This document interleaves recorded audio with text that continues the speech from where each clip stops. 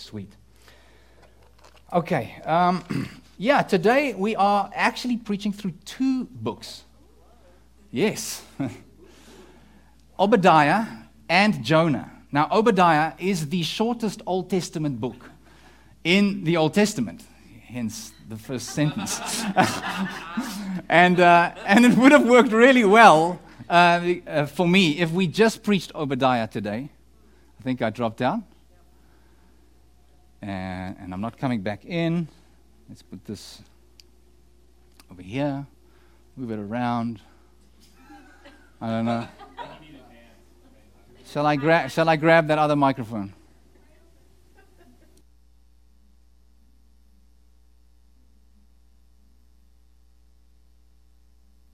Expose myself when...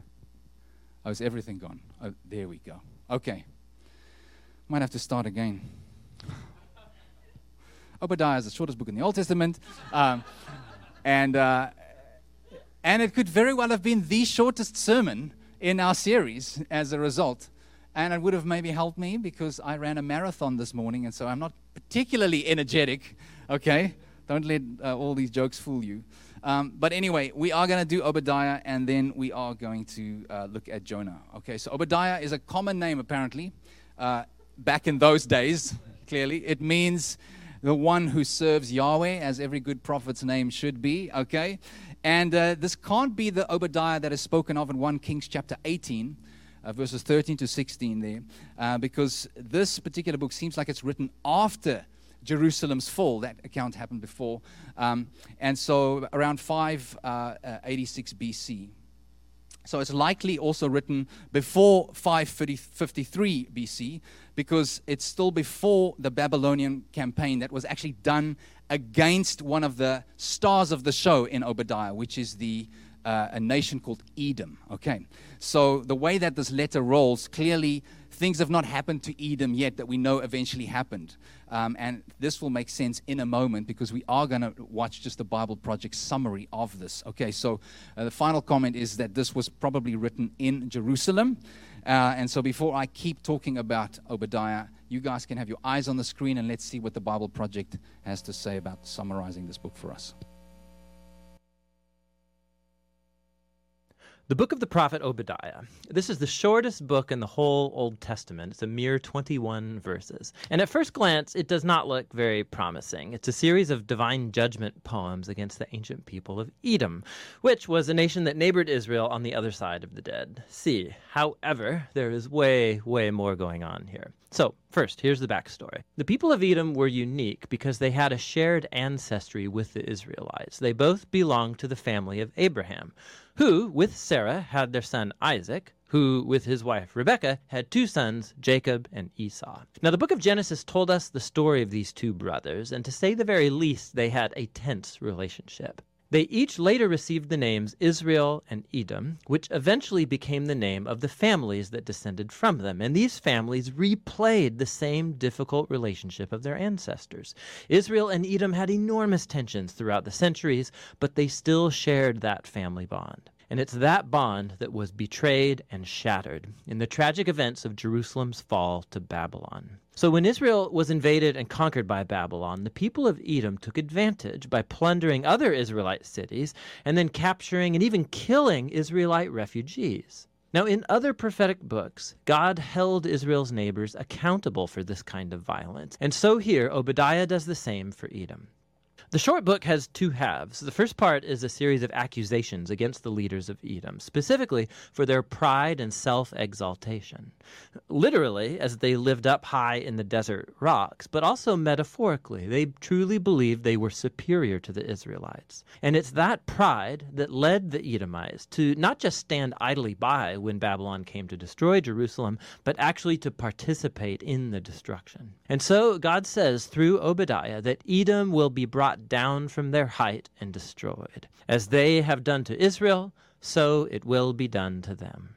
Now, right when you think you're going to hear more about how Edom will meet its doom, the topic suddenly shifts in verse 15. We hear this: "The day of the Lord is near against all nations." Now, why do we all of a sudden shift from Edom now to all nations? This first is a hinge piece, and it links the first half of the book to the second half, where Obadiah announces the day of the Lord, but not only for Edom. He widens his focus to include all nations. And Obadiah says that all prideful nations that act like Edom will face God's justice in the same way. They'll fall from their prideful heights and come to ruin. Now, the combination of these two sections, one about Edom, the other about all nations, shows us why Obadiah was so interested in this tiny southern neighbor of Israel. Obadiah sees Edom's pride and fall as an example, an image of how God will one day confront the pride of all nations and bring about their fall too. It's hardly coincidental that in Hebrew, the word Edom, or Edom, is spelled with the exact same letters as the word humanity, or in Hebrew, Adam. In Obadiah, Edom's rise and fall is a parable of how God's justice will one day oppose pride and violence among all nations in the day of the Lord. But as in all the prophets, God's judgment is never his final word. Specifically, remember the conclusion of the two books that came right before Obadiah, Joel and Amos. Joel had painted a picture of what will happen after the day of the Lord against all nations. He said that God would perform a new act of salvation in Jerusalem, and that all who humbled themselves and called upon him would be delivered. And in the conclusion of Amos, he said that after the day of the Lord has judged Israel's evil, God would raise up the house of David and build a new kingdom for Israel that would include Edom and all the nations called by my name. And so the book of Obadiah has been placed right after Joel and then Amos to expand on these very promises about the hope of God's kingdom over all of the nations. And so the book concludes with a very hopeful future. God says he's going to restore his kingdom over the New Jerusalem, that he'll repopulate it with a faithful remnant. And then from there, God's kingdom will expand to include all the territory and nations around Israel. And so this little book contributes to the larger portrait of God's justice and faithfulness that we're seeing in the prophets. The ancient pride and betrayal of the people of Edom becomes an example of the greater human condition, all of the ways that we betray and hurt each other in God's good world. But there's hope, Obadiah says. Edom's downfall points to the day when God will deal with evil in our world, but also bring his healing kingdom of peace over all the nations. And that's what the book of Obadiah is all about. Man, I love these guys. Such a good job. And can you see, I mean, as you probably would have connected over the weeks. By the way, we will end this series just before Advent in the book of Malachi, which is perfect. It's like just before we... So, that wasn't my orchestration. That's the sovereign hand of the Lord. But that's also to encourage you that this series will eventually come to an end. Okay, some of you are thinking, when will it come to an end? But I love just how you need to read these minor prophets, the major prophets, the historical books. You need to read them in the context of the grand narrative. Even here, we see there's a throwback to Jacob and Esau, so like Genesis is such an important a book for us to see that actually that story keeps continuing. And actually, if you just read Obadiah on his own, you're going to be like, what is happening here? Well, it's like, it's just 24 verses that make no sense to it. But if you know the backstory, it helps you. And of course, then also, the future comes into focus, as they said. So, the descendants of Jacob's brother Esau is actually the Edomites. And they are one of Israel's neighbors. You heard that they're in the southeast kingdom. And they should have assisted their brothers during the Babylonian crisis. That's what they should have done. But we saw there what they actually did was they sided with the foreign invaders, and they even took advantage of Israel's misfortune. That's the kind of big issue, the big sin that Obadiah is attacking here. And as you read this book, and maybe the people in that moment, they could have thought to themselves, does Israel actually have a future? Because this is how bleak it is. It's not just that our enemies are invading us, but even our neighbors, and more importantly, our brothers, they are not on our side. It's like a pretty bleak picture. Like, have you ever felt like that? Where you're like, man, the whole world is against me. And then the people that you thought would be on your side, where there's like a connection, a special connection, even they don't help you. In fact, they not only don't help you, in other words, they fold their arms and they're sort of apathetic towards it, but they actually go out of their way to capitalize on your misfortune. I don't know if that's ever happened. That's kind of the story over here. So it's pretty bleak. And as we keep reading, towards the end of this book, we see that isn't the case, that actually God has not abandoned them, that he's not indifferent to this terrible scenario where enemies and neighbors / brothers are taking advantage or are against Israel. No, the second half of the book tells us there's a day of the Lord, and as before, those that raise their hand against God's people will stand before him and will receive justice. So Zion, or those in Zion, will be safe. The Lord is not forgotten. But I want to just, because it's a short sermon and we have another one coming, I want to just pull one thing out. Jacob and Esau, they were brothers. Verse 10 and verse 12, that's actually the language that is used in Obadiah, speaking about Edom, that they are brothers of Israel. Israel and Edom are more than just neighbors. More than just neighbors. And I can't help but think about, how that is what God wants for everyone. Jesus, when he talked about loving your neighbors, ultimately, it is so that neighbors can become brothers and sisters.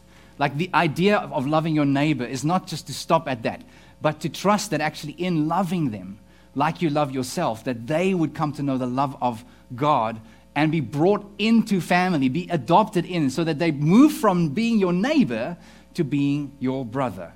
That's what God wants. And so clearly, if that's how God wants us to live, then yes, he must frown upon this scenario where neighbors, brothers, literally, Jacob and Esau, Israel and Edom, are against one another. He must frown upon that. And we are called to love our neighbors as ourselves, but more than that, to see ultimately that neighbors become brothers and sisters as we invite them into a relationship with God through Jesus. The ideal is obviously that when a brother is down or when a sister is down, you don't kick them. Like everybody can agree with that one. And that's what Edom did. They kicked their brother when he was down. And it's amazing, even thinking about the confession moment today, when Corey talked about when we admit our weaknesses and we confess our sins to a brother or a sister. The ideal would not be that person taking advantage of your weakness, right? That wouldn't be the ideal. They not for them. You tell them you're down, and then they go, "All right, just stand still, because I want to kick you." Like we don't kick our brothers and sisters when we're down, and yet that is what Edom did. And I was just reminded of our one another charter. This is sort of the guidelines. I wouldn't say guidelines. They borderline commands the scriptures give on how we ought to treat one another. And one of them is confessing our sins to one another and with one another. But there's so much more that includes the opposite of kicking each other when we're down. That actually when we're down, we come alongside and we lift one another up. We are anti-Edomites in that sense. And Jesus enables us to do that. Why? Because actually Obadiah does not only fit into the bigger story historically, but actually the Bible describes Jesus as an elder brother, as an older brother. And so what the Edomites failed to be to Israel, Jesus succeeded, not just with the nation of Israel, but with all nations. And so when we think about the day of the Lord that's being prophesied, that one day, all nations will be in this restored kingdom, it is because of Jesus' elder brotherness, different to how the Edomites were. That's why you and I can be here today, because when we were down, oh, my friends, and the Bible describes us being pretty down, lost in, sin and rebellion, running from God. Pin that one because we're getting to Jonah in a moment. When we were down in desperate need, our elder brother came to rescue us. Isn't that such good news? That he acted in the total opposite spirit of the Edomites. And we were actually enemies of God. So yes, the enemies, the Babylonians invaded eventually, and the Edomites, the brothers, took advantage of that. But you and I were actual enemies of God. That's how the Bible describes the state that we were in before we were rescued by our older brother Jesus. And that is our story. Our story is that actually our older brother didn't kick us when we were down. In fact, our older brother was kicked on that cross. He was brutally tortured. He endured being taken advantage of so that you and I can be free from judgment. That's just such good news, So anyway, that's pretty much the only point I wanted to bring out from Obadiah. And I hope you're encouraged by that. I thought maybe we should take a break, have a cup of coffee, and come back to Jonah, but maybe we shouldn't. Erin laughs because she's like, I'm on the coffee team. What the heck are you asking me to do? Okay, so Obadiah, close that book, turn the page, Jonah, okay? Let's eyes on the screen. This is a little longer because Jonah is a little longer in terms of chapters and verses. So let's watch. The book of Jonah, a subversive story about a rebellious prophet who hates God for loving his enemies. Jonah's unique among the prophets of the Old Testament because they're typically collections of God's words spoken through the prophet. But this book doesn't actually focus on the words of the prophet. Rather, it's a story about a prophet, a really mean and nasty prophet. Jonah appears only one other time in the Old Testament. It's during the reign of Jeroboam II, one of Israel's worst kings. And Jonah prophesied in his favor, promising that he would win a battle and regain all this territory on Israel's northern border. Now, it's important to know that the prophet Amos also confronted Jeroboam, and through him God specifically reversed Jonah's prophecy, promising that Jeroboam would lose all of those same territories because he was so horrible. So before the story of Jonah even begins, we are suspicious of Jonah's character. The book of Jonah has a beautiful design with all this literary pairing and symmetry. So you have chapters 1 and 3 telling the story of Jonah's encounter with non-Israelites, first with some sailors and then with Jonah's hated enemies, the Ninevites. And each part offers a comic contrast between Jonah's selfishness and the pagans' humility and repentance. Chapters 2 and 4 contain prayers of Jonah. One is a prayer of repentance, kind of, and the other is a prayer in which Jonah chews out God for being too nice. Now, this careful design of the book is matched by a really unique style of narration. The story's full of all of these stereotyped characters who, ironically, do the exact opposite of what you think they would do. So you have the prophet, the man of God, who rebels and hates his own God. You have the sailors who are supposed to be really immoral, but actually they have soft, repentant hearts and turn to God in humility. You have the king of the most powerful, murderous empire on the planet, and he humbles himself before God because of Jonah's 5-word sermon, and even the king's cows repent. This kind of story fits what today we would call satire. These are stories about well-known figures who are placed in extreme circumstances, and they use humor and irony to critique their stupidity and character flaws. Let's just dive in and we'll see how all the pieces work together. The story opens as God addresses Jonah and commissions him to go preach against the evil and injustice in Nineveh, the capital city of the Assyrian Empire, Israel's bitter enemy. But instead of going east to Nineveh, Jonah goes in the opposite direction, finding a ship going as far west as you can go to Tarshish. Now the big question here is why? Why does Jonah run? Is he afraid? Does he just not like Ninevites? And we're not told yet. So the man of God tries to run from God, and he boards a ship full of pagan sailors. He goes down into the ship, and then he falls asleep. So God sends a huge storm to wake up his prophet, while ironically the sailors above board are wide awake to everything that's happening. They can discern that there's a divine power at work here. So they throw the dice, and they discover that Jonah, he is the culprit. So they ask Jonah to explain himself, and Jonah spouts off a whole bunch of religious mumbo-jumbo. He says, yeah, I'm a Hebrew, and I worship the Lord, the God who made the sea and the dry land. What a joke, right? God made the sea and the dry land all right, and Jonah's dumb enough to run from this God by getting on a boat? And when the sailors ask Jonah what they should do, he says, kill me, right, by throwing me overboard, which kind of seems noble at first until you realize this could actually be his most selfish move yet. I mean, what better way to avoid going to Nineveh? So he puts his blood on these innocent sailors' hands by trying to force them to kill him. They're reluctant, of course, and they repent to God even as they toss him over.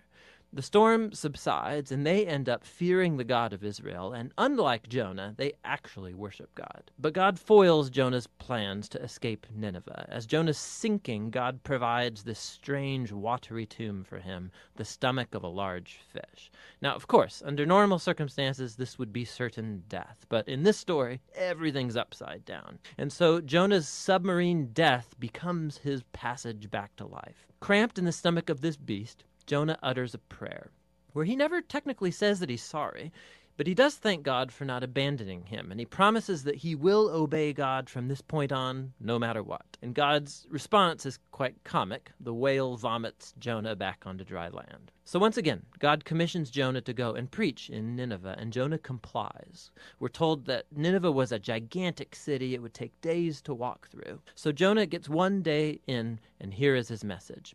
40 more days, and Nineveh will be overturned. It's 5 words in Hebrew. Now, his sermon is very short, and it's also odd. I mean, look at what's missing. There's no mention of what the Ninevites have done wrong, or of what they should do to respond. There's no mention of who might overturn them, and most noticeable, there's no mention of God. What's going on here? Has Jonah intentionally given the bare minimum of information? It's like he's trying to sabotage his own message or ensure the Ninevites' destruction. There's just no effort on Jonah's part here.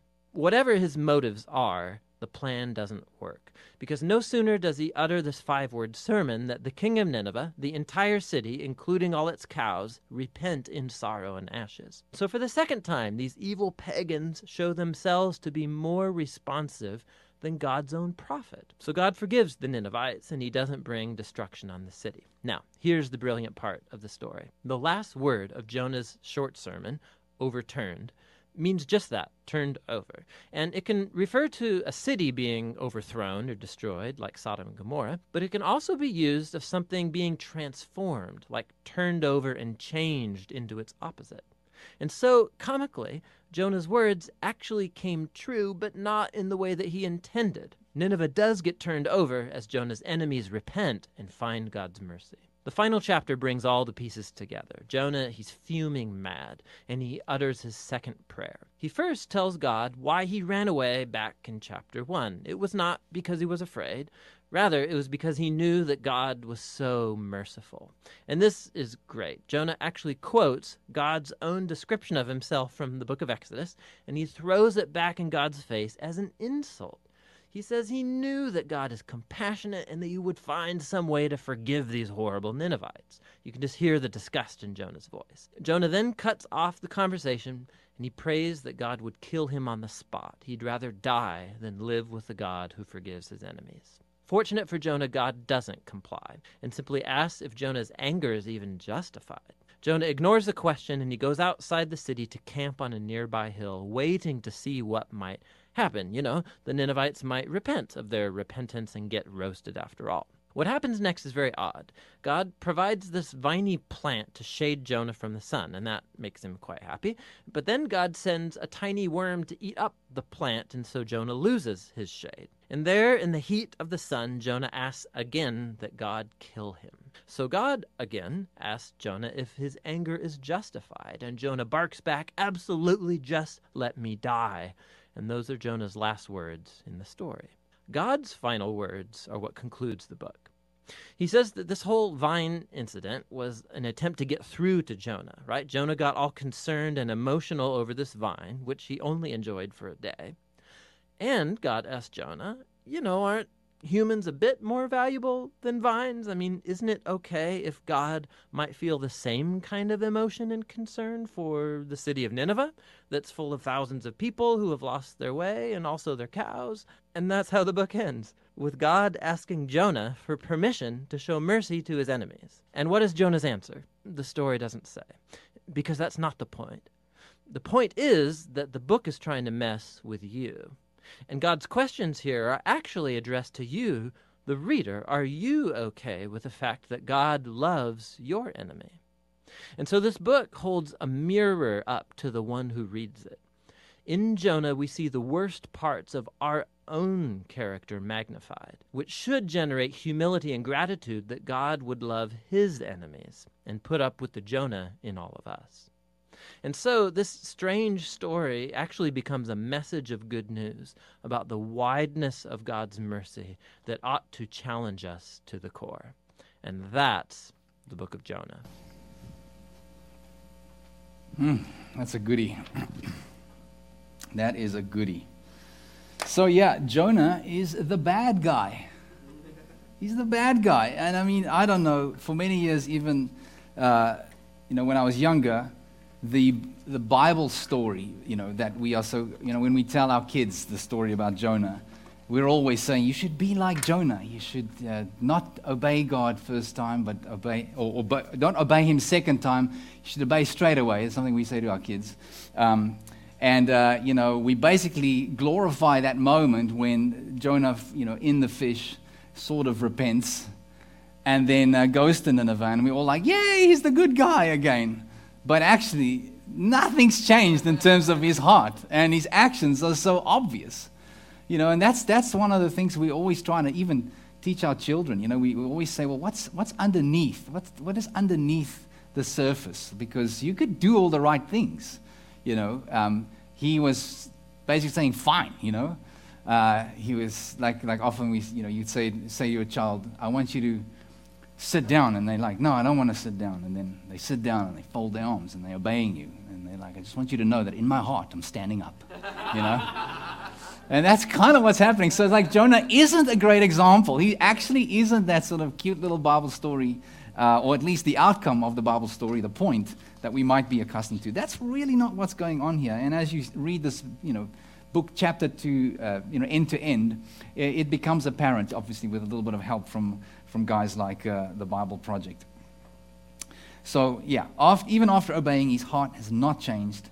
And so many prophets quote actually the words of Exodus 34. So again, there's this throwback to the beginnings of the Bible, where God describes himself as gracious and forgiving and merciful and compassionate. And the problem is Jonah believed it, but he didn't like it. Like he did believe it. That's why he didn't want to preach to these people, because of what God said about himself. And he was like, I know it's going to happen, so let me try and get out of this. And often we are just like Jonah. We are okay with God saving the semi-sinful.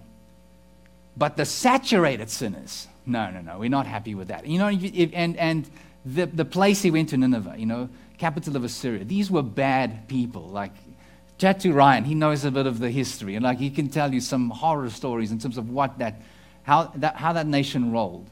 And so in one way, it's understandable why Jonah might feel this way, because these are people that literally hate them and his nation.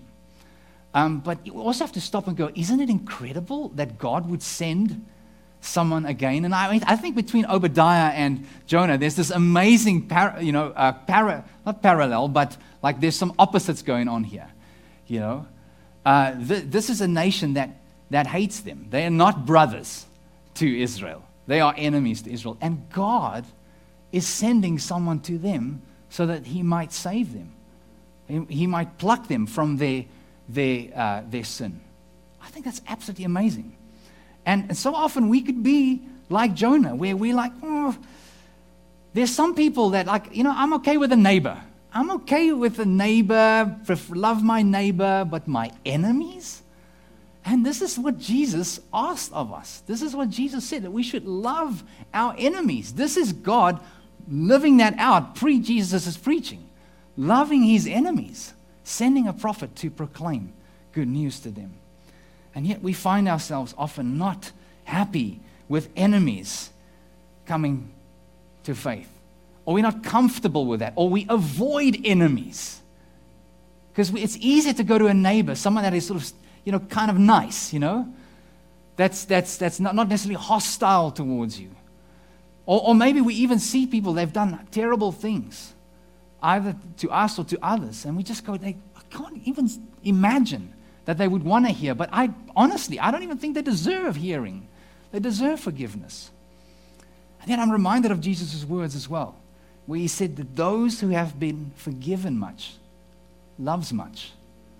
Actually, often the most passionate followers of Jesus are the enemies of the cross that come to faith.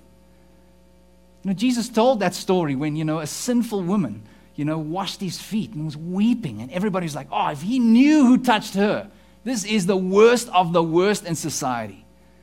And again, he was with neighbors. He was a Pharisee, put up a meal for him, pretended to be kind and nice.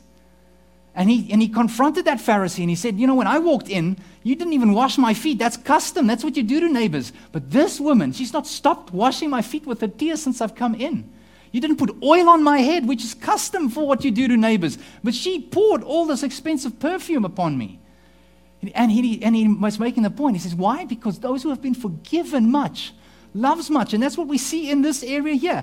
The sailors are the best repenters and the best worshippers of God. Not Jonah. Nineveh are the best worshippers of God because they probably experienced that kind of grace and mercy. They've experienced God's mercy. The worst sinners become the best followers of God.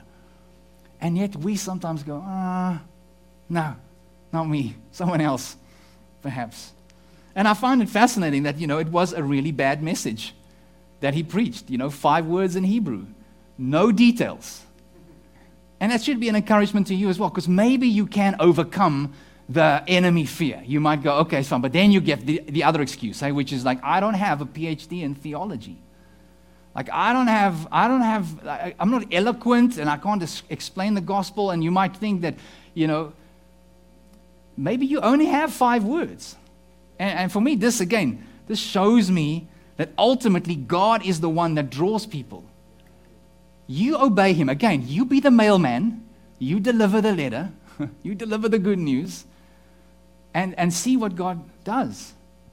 I mean, that happened here in Nineveh. Not the best sermon, but people repented because God draws people. God softens hearts. That's the story in the Old Testament. Here's someone, he hardens their heart. There's someone, he softens their heart. What he softens, nobody can harden. And what he hardens, nobody can soften. So God is behind your efforts. He is the one at work in the lives of the people that he's called you to speak to. Even a person like an enemy, God can soften their heart. He can call them. He can draw them. This is what theologians call irresistible grace. There is no chance. If God has got your number, 5-word sermons will convert you. Okay? Isn't it good news for you and me who are called to be heralds of good news? Absolutely. And so there is Jonah, with this problem that he felt superior. And so maybe that's another problem. Maybe you're like afraid of enemies. You'd rather go to your neighbors. Your second excuse is like, I'm not eloquent. But maybe it's just a case of like, listen, I am genuinely better than other people that you're asking me to speak to. Because this is what he did. He felt like he was better than the Ninevites. He's literally opposite of Edom in Obadiah, and he felt like he is superior to God as well because he felt that he had a better grip on the character of Nineveh than God himself did. He was a better judge of character and actions than God. So he raised himself up. He felt superior to the Ninevites and he felt superior to God. That's a terrible thing to be because that kind of pride, the scripture says, comes before a fall. And so he has this tantrum. He has a couple of tantrums, actually, hey. But my favorite one is at the end of the book when the shade was taken away from him, which was really just God giving an object lesson to Jonah about what was really going on in his heart and what was really going on in this scenario. Because he felt in that moment more deserving of shade than he felt those people were deserving of salvation. Like that was highest on his priority there. Because he was sitting on that hill, he was waiting, he was probably hoping, for some fireworks. He was looking for a show. He was like, man, how are these people going to go? And like explosions, lights, smoke. And his heart is exposed actually in the 3 cries that he makes when he asks God to just kill him. The first one, he's like, let me die, jump over throw me overboard. But then also in the city is where he asks God just to make him die, and then under the tree as well. And this is a great pointer for us to sort of figure out what is that thing that you and I have that is so important, that is keeping us from obeying God to the fullest extent. What is our idol, the thing that we actually are worshiping? So for Jonah, he was not really worshiping God. He was actually worshiping himself. He felt superior in many ways, and his comforts. He didn't want to be uncomfortable to go to his enemies. And he didn't want to be uncomfortable to sit in the heat, And I want to just read one verse out of Jonah. This is the so-called repentance prayer that he prays. But he does, throw in a couple of truths in there. And one you can find in chapter 2. He's in the belly of the fish. And he says this in verse 8 and verse 9. But verse 8 is what I want to focus on. Those who pay regard to vain idols forsake the hope of steadfast love. And so maybe there was a moment in Jonah's heart where he realized, because he's not an idol worshiper. He's actually quite proud of the fact that he's not an idol worshiper. He worships Yahweh. He's just said to them, the God who made the heavens and the earth and the water that's kind of, storming around us. He's proud of the fact that he's not an idol worshiper, and yet he's saying those who pay regard to vain idols forsake their hope of steadfast love. Ultimately, Jonah was a little idolater, I believe. And so 2 lessons. That's what I want to sort of throw out, and then we can conclude. The one is that the eternal destiny and state of someone else should always be more important than your comforts. I think there's a little bit of that going on in Jonah's life, like the opposite of that. Like comforts were very important. To be comfortable was very important to him. I'll say that again. The eternal destiny and the state of someone else should always be important than your comforts. I listed kind of 3 things that might make you uncomfortable. The fact that they're an enemy, the fact that you don't really know, your gospel too well, or you feel like you can't eloquently preach it. And then maybe lastly, the discomfort of having to sort of preach beneath you. You feel like you might be superior in some way to others. And the lesson we see here is that actually the eternal destiny, because God ultimately, makes a point to Jonah, driving this home, that someone else's eternal destiny, the state of their soul, should always be more important than your comforts. I just want to stop for a moment, and I don't want to sound boastful or anything, but I want you to know that in our family, with Tan and I, this is something that we wake up most days preaching to ourselves. Like, just to be honest, moving here to Canada has meant that our kids are without family quite often. Not quite often, mostly. They don't have cousins, they don't have grandparents nearby. No old friends nearby that we have. No sunshine, at least not much of it, They say warmth. The sun does shine, but it somehow is broken in the winter. I don't know. It's like it's light, but it's not warm, okay? There isn't a shared history. Like, I didn't grow up eating your cereal, and you didn't grow up eating my cereal. You didn't watch the cartoons on the TV that I watched. Like, there's some gaps in our history. We miss certain foods. We actually have a very long list of things that we miss. We really do. But we still believe that we are called to do, and what we are called to do here is more important than what we may go without. Like, so it might sound quite shallow, and I didn't give you a long list, some of these things are like, oh, please, food. But some of these things, they do really, they are really costly. And it can be very easy to go, you know what?